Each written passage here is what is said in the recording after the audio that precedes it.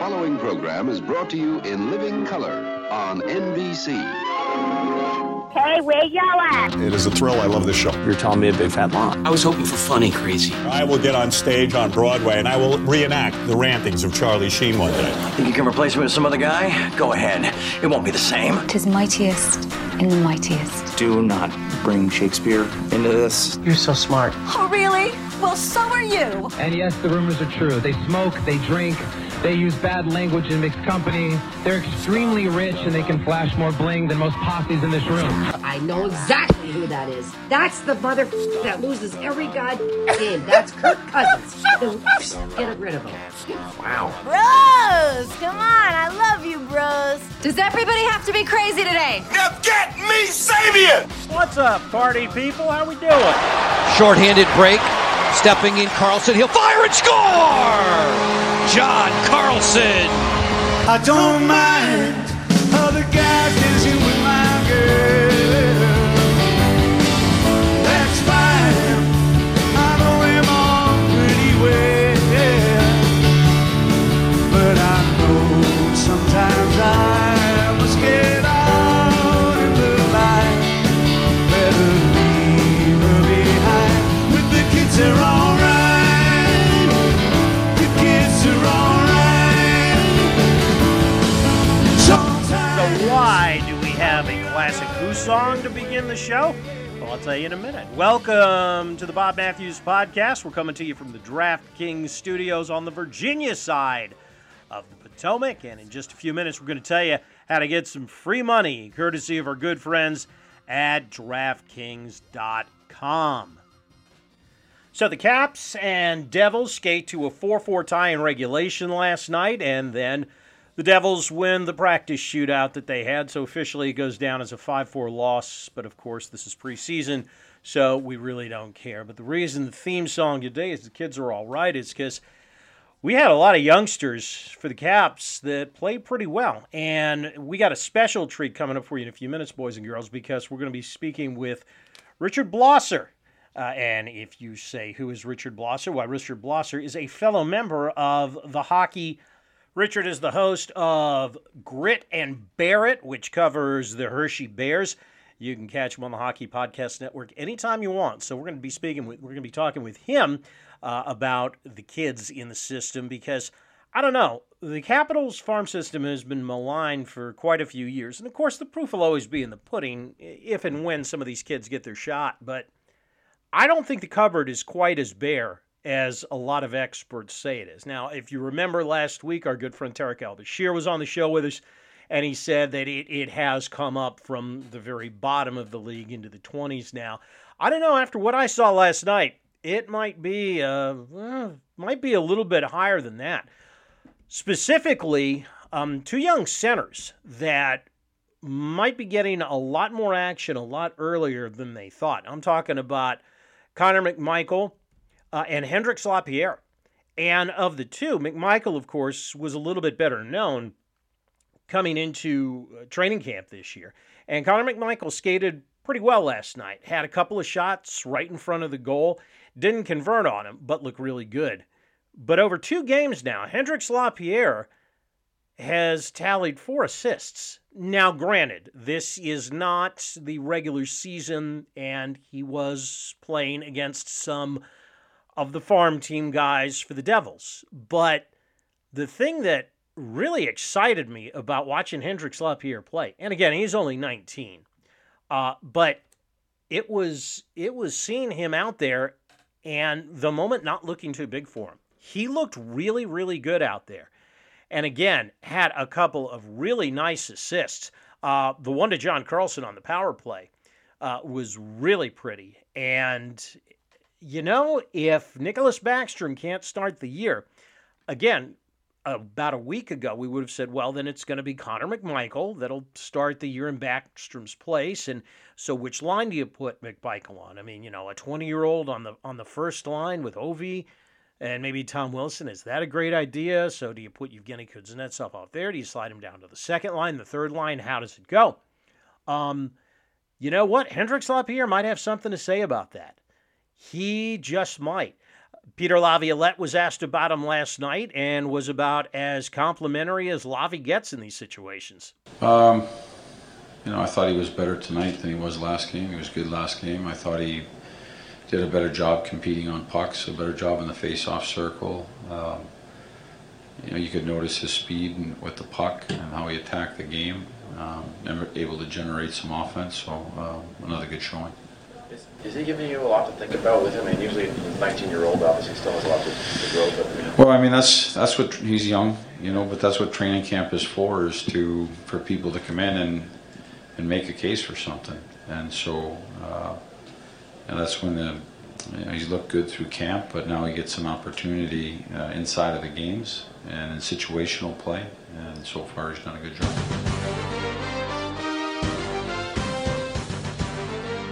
Got a special treat for you now, boys and girls. Richard Blosser is joining us. Now, Richard is a fellow Hockey Podcast Network affiliate. He hosts the Grit and Bear It podcast, which covers the Capitals' top farm club in the American Hockey League, the Hershey Bears. Richard, thanks for joining us. We appreciate it. Thank you, Bob. Thank you for having me on. And it is a glorious time of year where the Zambonis are put back into commission and rinks are starting to fill up with hockey once again. It's a great time of the year. I tell you what, I am absolutely loving it.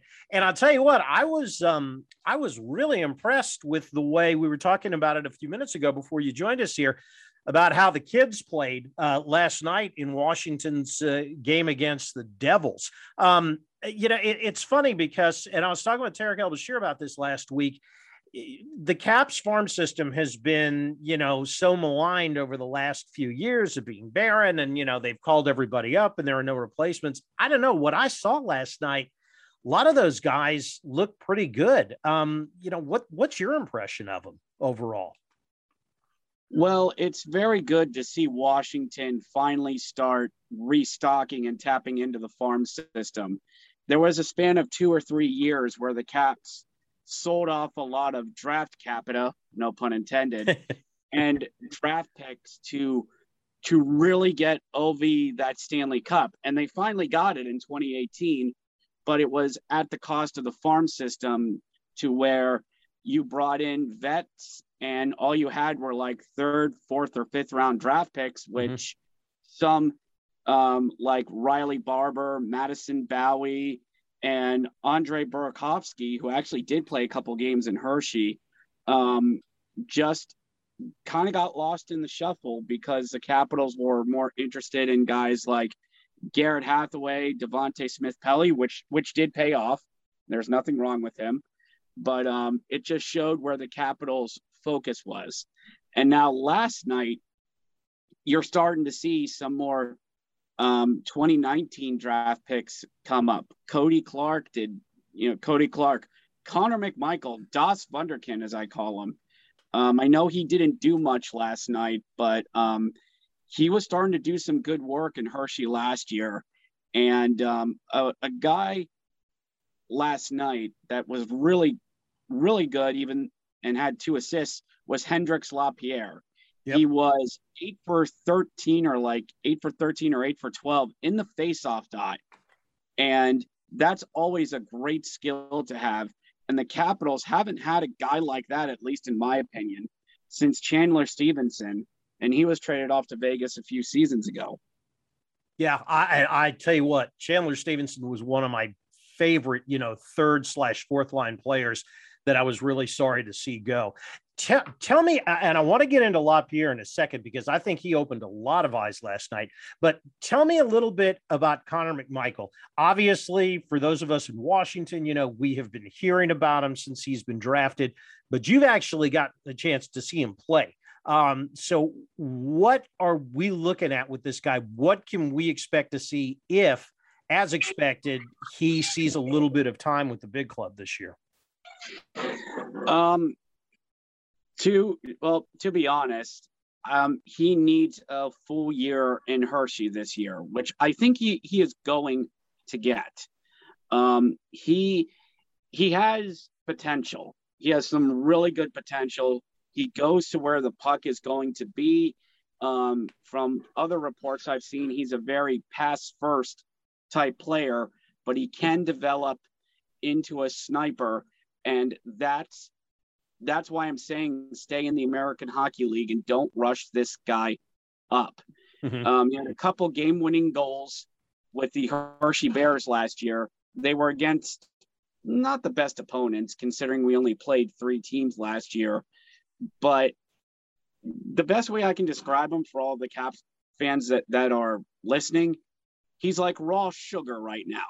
He's good, but he needs to be refined. He needs to be sifted, refined, develop his skills, and then he's going to be the delicious sugar that everybody loves. But you can't come up right now because he's only 36 games in the American Hockey League, never really traveled outside of Newark. That I think a full season learning under guys like Matt Molson, Mike Scarbosa, Eddie Whitko, some good seasoned vets will really teach him not only how to, play hockey, but also go, to quote, trying to think for a second here, Jalen from ESPN. Right. Just a guy say, young fella, this is how you talk to the media. This is where you put your bags. This is what you do. I got you. Those skills are very important as well, if that makes sense. No, that makes perfect sense. And so, that's and I guess it's a good conundrum based on his play, but that's the conundrum that Peter Laviolette's going to have. If Nicholas Backstrom isn't ready to start the season because of this injured hip, do you bring up a vet like Scarbosa, or is it possible for McMichael to play his way onto at least a temporary assignment with the Caps to start the season? I'd honestly say Scarbosa that they'd want him to get called up. The guy is in his late 20s, but he's also another pass first guy, which is what Backstrom is. He's a setup guy. And that's the type of player you're going to want to come in. I do not think Connor McMichael is ready for that kind of pressure, especially since he's not going to – I know they're not going to slide him in onto the second line or wherever like Backstrom would be. But that's not the type of pressure you want to put on a 20-year-old to say, hey, Backstrom's out. Guess what? We're going to put you in his spot. Have fun. No. And sure, it might sound like a good idea, but we don't know how long the extent of the injury is going to be. At least I don't. On your podcast, you've probably said so. But no, we don't. At this point, we have no idea. He hasn't practiced with the team yet. He's rehabbing off site, so it could be anywhere from a few days to a few weeks. We just don't know. That off-site training, that doesn't sound good. It does not. It does not. Yeah. I think Scarbosa would be a better option as well. Possibly looking into, let's say, a Shane Gersich, a guy who spent a couple years down there. Garrett Pilon, Brian Pinho are a couple other options of guys who have had a couple years in Hershey to learn the system, to really develop their talent. Because Pilon's turning into a really good two-way winger, really developing his defensive game, that those are guys you can call on. And also calling up Connor McMichael, you're almost calling him up because he's basically a first-round draft pick. And that, I'm sorry, he needs to proverbially stay in the oven for a little bit longer. No, that makes a lot of sense. And, and you're right. Those other guys have had some time with the big club. I mean, Shane Gersich was actually got some playoff action in 2018, and he was one of the Black Aces during the finals. So that may be a better way to go. What have you seen of Hendrix Lapierre? I'm assuming, like me, it's been mostly stuff online from the juniors. Boy, he has, he's been impressive now in 2 games that he's played with the Caps. But again, a kid that needs a lot of developing before they can even think about bringing him to Washington. Exactly. He's only 19 years old. So he'll be going back to juniors whenever the Capitals do release him. But he is putting in work. You probably saw on Capitals Twitter, He was working on his face-off skills during the practices, and the numbers showed it last night. And I'm sure the cynical Caps fans could say, well, it's against the Devils. It's the preseason. You know, you're not catching Jack Hughes or Nico Hischier in prime form, which you're not wrong, but winning face-offs, especially in your offensive zone, that sets up scoring chances. But most importantly, winning them in the defensive zone, that's huge. Getting puck possession back, you know, taking away scoring chances from your opponents. You know, skills like that are extremely important, especially a guy who is listed as a center first. I'm not sure if he's a pure center, but listed as a center first. So, you know, as we said with Chandler Stevenson, just a guy who is dependable in the faceoff circle. And that's a very valuable skill to have. Big time. Reminds you of Jay Beagle too at times. So down in Hershey, I mean, what are you guys looking at? You know, I think the Bears had the best record in the AHL last year. I know there wasn't any Calder Cup playoff, but am I right? Didn't they finish with the league's best win-loss record last year? Correct. They did. They won the Kilpatrick Trophy, which is our version of the President's Trophy. Mm-hmm. They did have the best record overall, but in some cases, to us, it's a hollow victory because the Hershey Bears are the 11-time Calder Cup champions. As I describe us, we're the New York Yankees of the American Hockey League. We don't care about division or conference championships. We don't hang banners for that. We hang Calder Cup champions. And that's very high bar that we set for ourselves. We've been to the finals 26 times in our existence and won just under half of them. So while it was good that they had a pretty good team last year, we only really played the now defunct Binghamton Devils, Wilkes-Barre Scranton Penguins, who's Pittsburgh's affiliate, who was decimated by call-ups and a really barren farm system there in Pittsburgh, and a really young Lehigh Valley Phantoms team that is the Flyers affiliate that is going to be pretty good this season. So, in my opinion, and I'm gladly a homer, I think this is a pretty good team that could be a serious Calder Cup contender. And I say this just not being, that's always our expectations. I'm saying this as I think they are one of the best 5 teams in the entire league. The offensive depth is there with Connor McMichael, Matt Molson, Pilon Pinho, Clark, Matt Irwin could get sent down as well. Cody Franzen on the defense. We have a lot of big players on defense. There's not a defender that isn't under 6'1" for Hershey. And this year will be a big test for Fucale and Phoenix Copley and Hunter Shepard as well. Shepard being a young prospect with the South Carolina Stingrays. But Copley, you know, he's 29 as well. As Sean O'Brien from the Calder Farm stand had said, he's starting to hit the back end of his career. So I'm not sure how much value there is in Copley anymore, but you know, I mean, like at least for the Capitals, because their goaltending situation is pretty shore up. I know I'm rambling a bit. That's a lot from Hershey, but we'll see what Zach Fucale can do when he's facing everybody in the Eastern Conference this year and traveling on like those Canadian road trips. So exactly. So I really think the team is a really good team this year. And you saying that it brings me to my next question that, and this is kind of the aspect of it that I find fascinating. Is this Hershey team, do you think, strong because it's got a lot of guys like Phoenix Copley who are older and more experienced in the minors, or is it because they've got a lot of really good young players that could be playing in the NHL either now or in the next year or two? Just to clarify, or is it a combination of both? To clarify, you're asking about Phoenix Copley? No.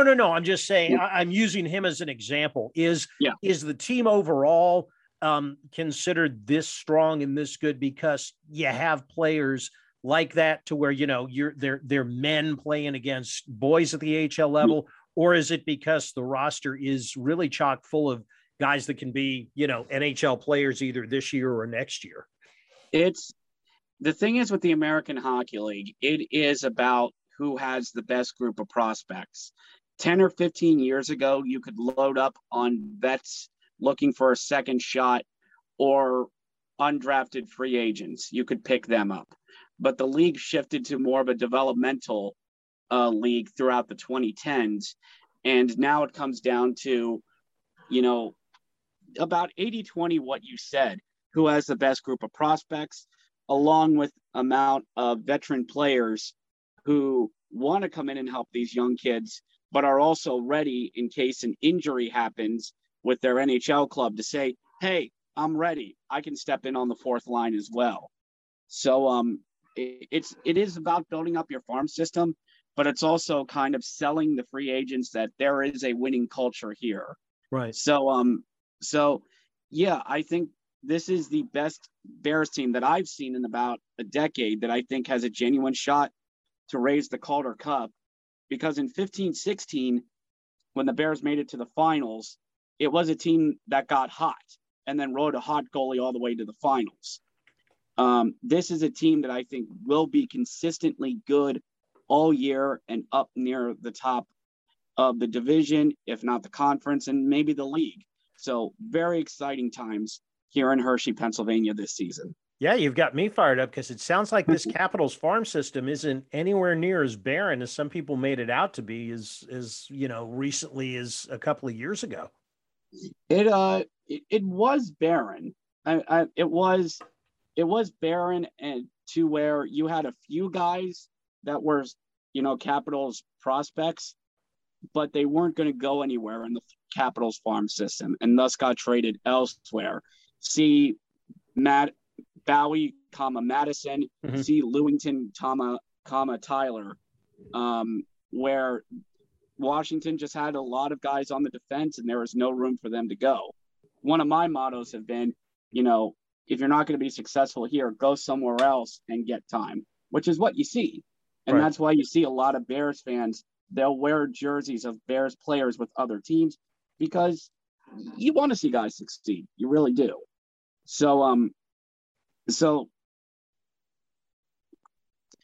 yeah, that's about it. Like, it's a good, healthy mix of the two to where now you have draft picks coming in that are playing to their potential and the Capitals saying, yes, we actually want to use them, because unfortunately the red, white, and blue ain't getting any younger. Now, not getting any younger, but it sounds like there are some guys coming up that are going to be able to keep the winning tradition going, as this course starts to age. Richard, if folks want to find you at the Hockey Podcast Net and on Twitter and every place, how can folks in the audience find you? All right, everyone.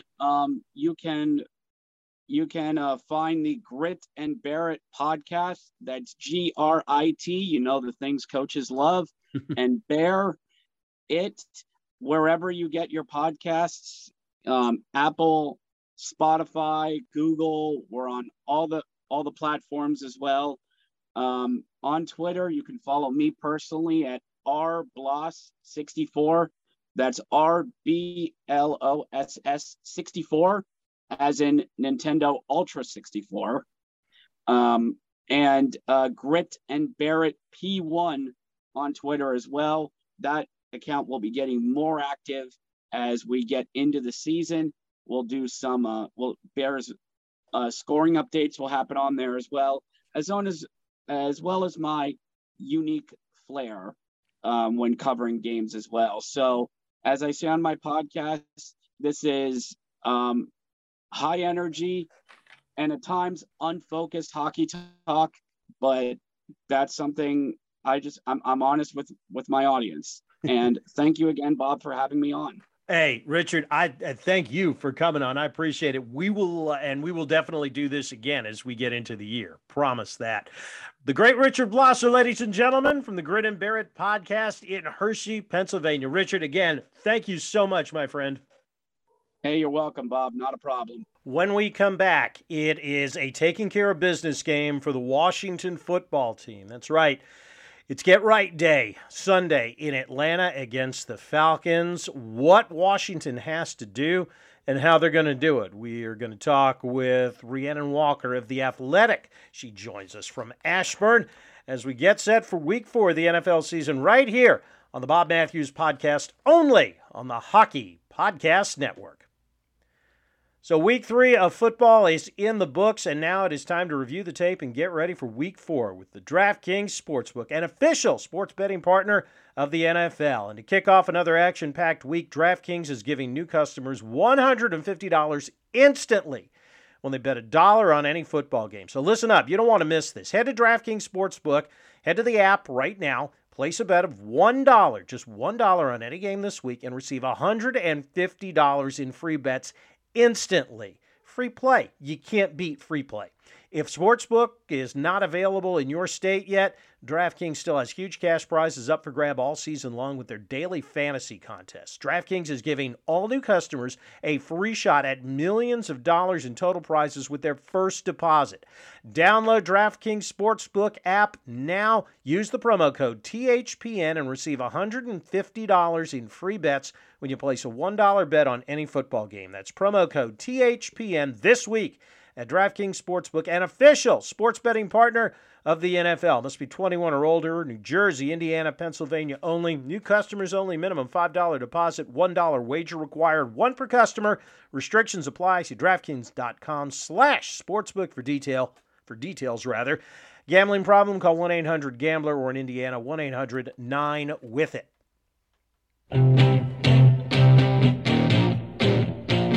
Washington football team back in action Sunday. It is Week 4. They're going to Atlanta to play Matt Ryan and the Atlanta Falcons. And that's why we got a little Bachman Turner Overdrive playing in the background, because it is a weekend to take care of business. TCB, baby. That's just the bottom line on this one. I don't care how bad Chase Young and the defense have played. I don't care how many bad decisions Taylor Heineke has made. Top to bottom, on paper at least, Washington's a better team than Atlanta. Doesn't mean they're going to win. It's a week-to-week league, and like Al Pacino said, on any given Sunday. But if you just line these two teams up and play, Washington should come out on top. Went ahead and grinded through the All-22 tape. I got to tell you, I think it's even more interesting when they play badly to watch the All-22 than when they play well. The NFL finally posted it late Wednesday night, early Thursday morning. It was as bad on the All-22 as it was watching it in real time. There are a lot. They had a lot of stuff to work on the past 2 days in practice there at Ashburn. Things that stood out to me, number one was probably most significantly was Cole Holcomb, actually, who I really liked coming out of college when Washington drafted him. I love his sideline-to-sideline speed, but he was just a beat slow on a lot of those throws underneath. He looked a lot, he was either making the wrong decision or reacting, too slowly to his man. I don't know if it's that he's thinking instead of reacting out there or what, but he did not play well. John Bostic also did not have a good game. Had same kind of problems. Also took some bad angles on some tackles. Chase Young was getting out of his lane a lot. Now, and we'll talk to Rhiannon about this, it's a philosophical thing. Is it better to have Chase Young play in the Jack Del Rio system, or is it better to tell Chase Young to go out and wreck things? Because he is a game wrecker and a generational talent. I don't know the answer to that. That's why I do this and Jack Del Rio coaches. And we'll get Rhiannon's take on it in a few minutes as well, because it's one of the questions I want to ask her. There were a couple of bright spots. Taylor Heineke needs to look for Terry McLaurin more long, because Scary Terry was beating his guy off the line consistently. And for as bad as Sam Cosmi played at right tackle against Joey Bosa, he had another really good game. both in pass blocking and in run blocking. In run blocking, Pro Football Focus graded him as the 6th best run blocking tackle in Week 3. I think he was somewhere in the 20s for pass blocking. Cosby's coming on, and he's coming on quickly. So that, again, looks like a nice pickup for Washington. But let's face it, this begins and ends with the defense. And if the defense can't pull its weight, it's going to be a long, long year. Again, if Matt Ryan comes out and carves them up, then you got a real problem. This seems like a weekend that is tailor-made for this defense. Ryan is older than Josh Allen, less mobile than Josh Allen, and Justin Herbert for that matter. This is a guy, and the Falcons' offensive line is one of the worst in the league. So if you're going to feast on somebody, this is the weekend to do it. Whether, of course, that happens or not remains to be seen. That we will find out at 1 o'clock on Sunday. Talking to Washington football team insider Rhiannon Walker of The Athletic. Go to The Athletic today, get a subscription, and tell them Rhi sent you. She will definitely appreciate it. How are you, my friend? How's Ashburn today? Oh, my friend, I'm having a wonderful time. If you want to know how Ashburn was, it's beautiful weather out here. It's absolutely gorgeous, wonderful fall weather. The leaves are starting to change quite a bit. But guess what? I got here a minute before they shut off the testing situation, and I booked it. It's fun to know that I can still run like I did when I was in track. A little slower, but otherwise, pretty good form, all things considered. So, I still got it in me. And watched a bit of the individual session, and everything was pretty cool. All right, very. I'm assuming the 40 time was like a 4.23, something like that. It was not that fast. These Tims are very heavy. I'm not going to lie to you. I'm very upset that I even had to run in my Tims because these are my nice ones. So it just all was not. There was just a lot going on this morning, but it's okay. I made it here safely, which is all we care about at this point. So, yeah, and I got tested. The people in the testing site laughed about it. We had a good old kiki about it. Got to practice. Everything was fine. It all worked out beautifully. I love it. I love it when things work out the way they're supposed to. All right, speaking of practice, Antonio Gibson, not at practice today. Do we need to freak out about that? What's going on here? Antonio Gibson's been dealing with a shoulder injury the last few days. I mean, he was at practice yesterday, so I don't think I'm almost curious what it could be, if it's possibly rest or whatever the case may be. But it's one of those things where we'll talk to Ron, we'll get the injury update and everything else along those lines.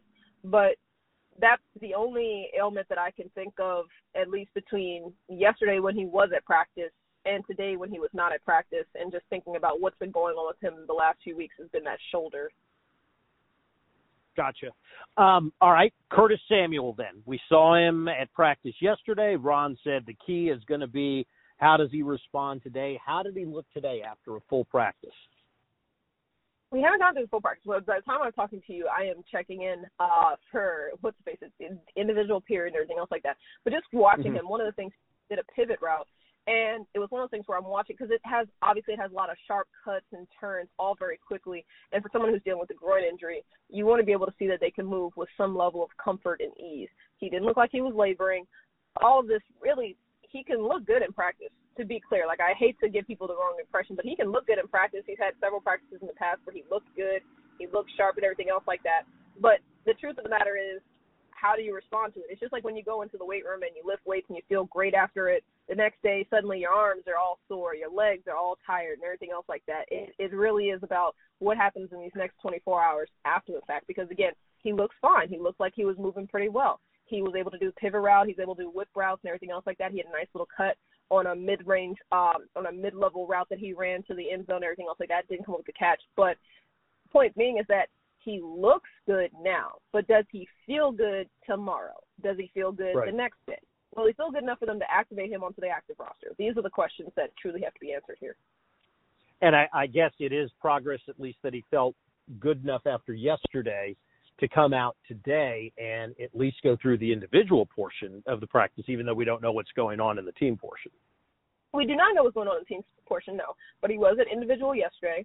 Ron said yesterday when we talked to him that one of the places that he looked particularly good at was when he was running his deep route, which Washington could use some extra juice here, especially if there's any issues with Antonio Gibson. You saw what he could do on the 73-yard screenplay. If there's any lingering issue, and I do not want to speculate at all, we'll just wait and see what happens today after practice. But if there is some issue, you would like to have somebody else supplement that, and obviously getting Curtis Samuel back could be a little bit of an injection in the arm for this offense that just needs a little bit more. I think it just needs a little bit more seniority. I think that's part of what has been missing so far. Like, you have a lot of young guys who have some talent, but there's just those growing pains that you're kind of watching them all go through. Having some guys like Terry McLaurin, having some guys like a Curtis Samuel, Adam Humphries, I think it takes a little bit of the pressure off of this really, when you look at the offense, quite young team there. Yeah. And I love when I get to use this word in a sentence, but what's the zeitgeist like with these guys now? I mean, you know, there's a little bit of an early season tipping point that's coming up here this weekend. Where's the headspace with this team coming off the Buffalo game, you think? I feel like one of the things I've noticed about the Ron Rivera coach team versus the Jay Gruden teams, and probably a part of it is the fact that we don't get in the locker room, so we don't see some of the immediate frustration that we were able to see previously. I will account for that, contextually speaking.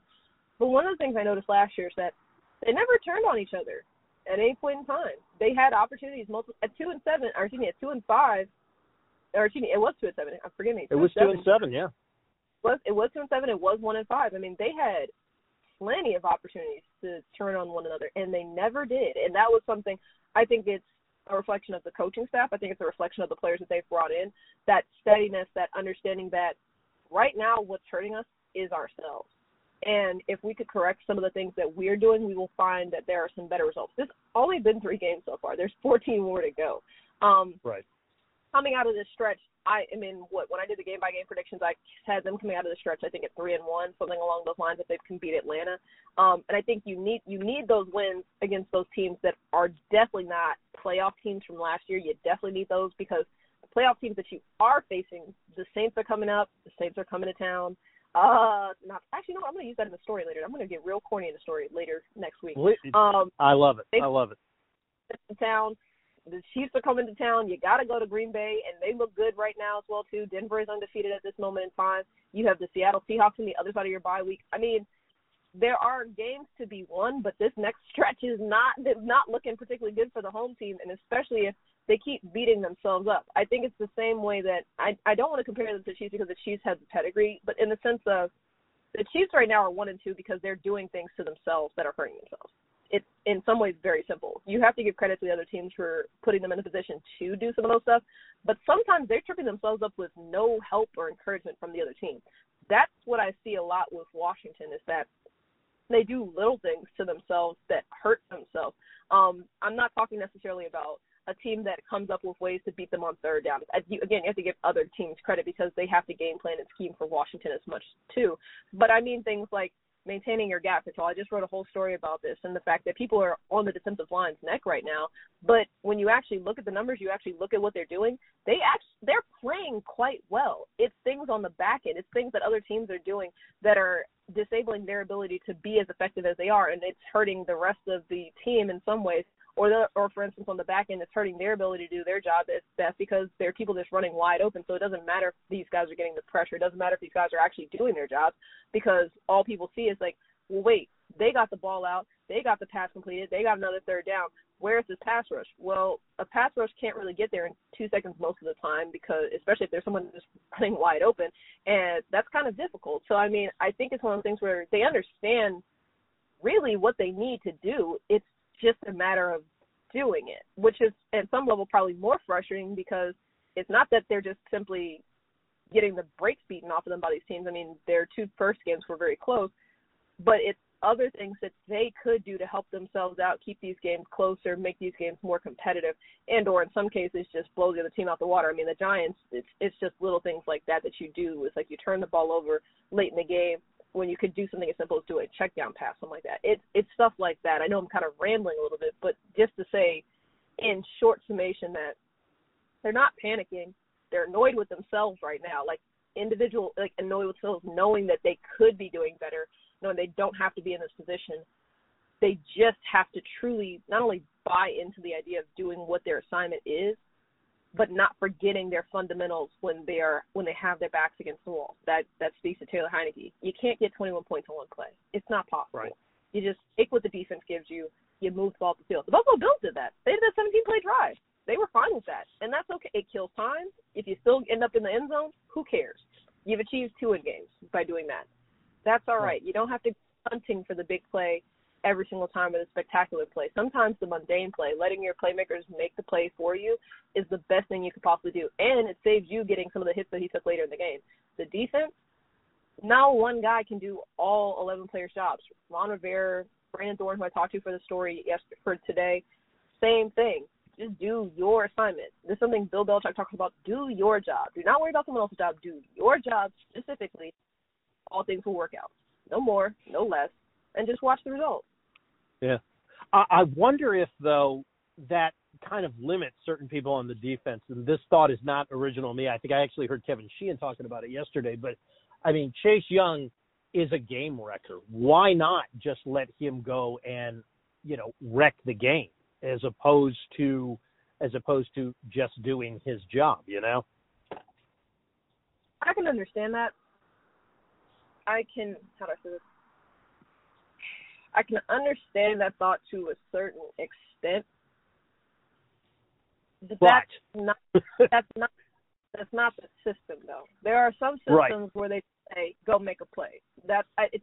For instance, I've heard a lot of people on my timeline in general conversation when they talk about Jamin Davis. And they're like, why isn't he just going out and making more plays? They see Micah Parsons going out and making plays. They see Zaven Collins making plays. And I'm like, because that's what their system tells them to do. That's what their coaching staff tells them to go do. This coaching staff is not telling him to go out there with his hair on fire and just go make the play. It's about the collective, not just the individual. And also, these are different kinds of players as well, too. They use Micah Parsons right now as a defensive end versus an actual linebacker. Who knows if they'll move him back or they'll keep moving him around, whatever the case may be. But that's not who Jamin Davis is. They have him because he's supposed to help in the middle of the field with some of the pass defense stuff that we've seen specifically this season, some of the issues that they had early last season. With Chase Young, he's a speed guy who at his best, he is one of the best players at his position because he gives maximum effort at all times, plays 100 miles per hour and everything else in between. One of the things that I did include in my story that was talking to Brandon Thorn about is that one of the ways that he could be better is the fact that, you got to work on your toolbox. You got to work on that second and that third move. One of the things he noted is that the Bosa brothers is that they come in, they're particularly polished. Like, they have a lot of different stuff. They do hand fighting. They have spin moves at their arsenal. They have that stutter, that hesitation. The same things that you look at with Khalil Mack, Von Miller. One of the things that they do particularly well is they set people up. You have to think, if I do this thing, what does this person think I'm going to do? And if they think I'm going to do this thing, what is the counter to that thing that they think that I'm going to do so I can do that and successfully get to the quarterback? That's what we're trying to do at this point in time with this guy is, can you help him work on that toolbox? So, he had one rep. Let me give you an example. He had one rep against Buffalo where he won very easily. Got up the field, and I talked about this in the story. But there was a gap, I think it was the B gap, was vacated because Daron Payne got pushed inside particularly hard. So Josh Allen just easily stepped up. There was a running back wide open, dumped the ball off, touchdown. Very, very simple. So you can let the guy, rip and run and do everything else like that, but it also has to play into what other people are doing as well, too. You could let Chase Young run at 100 miles per hour every single play if you absolutely want to, but what good does it do you if the receiver is wide open? What good does it do you if there's a gap that a quarterback it knowingly likes to run through and it's wide open? It doesn't help you at all whatsoever. He just expended that energy for what exactly? Very, very well put. I certainly couldn't have put it better myself because, I couldn't have. That's why I called and talked to you about it. All right, last question before I let you go because I know you got to go talk to Ron. But Atlanta, 1 o'clock Sunday. Is this a get-right game for Washington? Do you think they get right? I think so. I mean, this is what I expected. I thought that the Buffalo Bills game was going to be a blowout. It was a blowout. I think this is a tune-up game, especially for the defensive line. One of the things that I defer to, like, you talk to me about certain stuff. I talk to the people who are really smart and understand things better than I do. One of the things Brandon Thorn was talking about is, like, this is a really good game for them. Matchup-wise for the defensive line in particular is that Atlanta has a bottom 10 offensive line. They're particularly soft in the interior, and they have a right tackle that's just ripe to get beat. Obviously, they'll do things to protect themselves against that, knowing that that's kind of something people have picked up on. But this is an opportunity for people who have kind of been watching the games. They want to see more sacks. They want to see more turnovers forced. Shoot, this could look like the Philadelphia Eagles game from the season opener last year, if you guys really want it to be. It could look like that. It could look like a number of different games where they just absolutely went off. The Dallas Cowboys game come to mind as well, too. But this should, if there's a game where they can kind of tune things up, this would be the game I would expect that. Rhiannon Walker of The Athletic, thank you as always, my friend. I appreciate it. Remember, you can catch all of Rhee's work at theathletic.com. Go get a subscription. Tell them that she sent you there. Believe me, she would appreciate it. Thank you so much. I will see you next Sunday for the Saints game at FedEx. Of course, Bob. Anytime you need me, I always appreciate being brought on. Thank you, as always, and I look forward to seeing you next Sunday. As always, thanks to Rhiannon for joining us. All right. Washington football team and the Falcons. It is the TCB taking care of business game. Got to get right in Atlanta this weekend. We will talk about it all on Monday. Have you a good one. Enjoy it. And remember, like the wise man once said, if you're out on your bike tonight, as always, do wear white.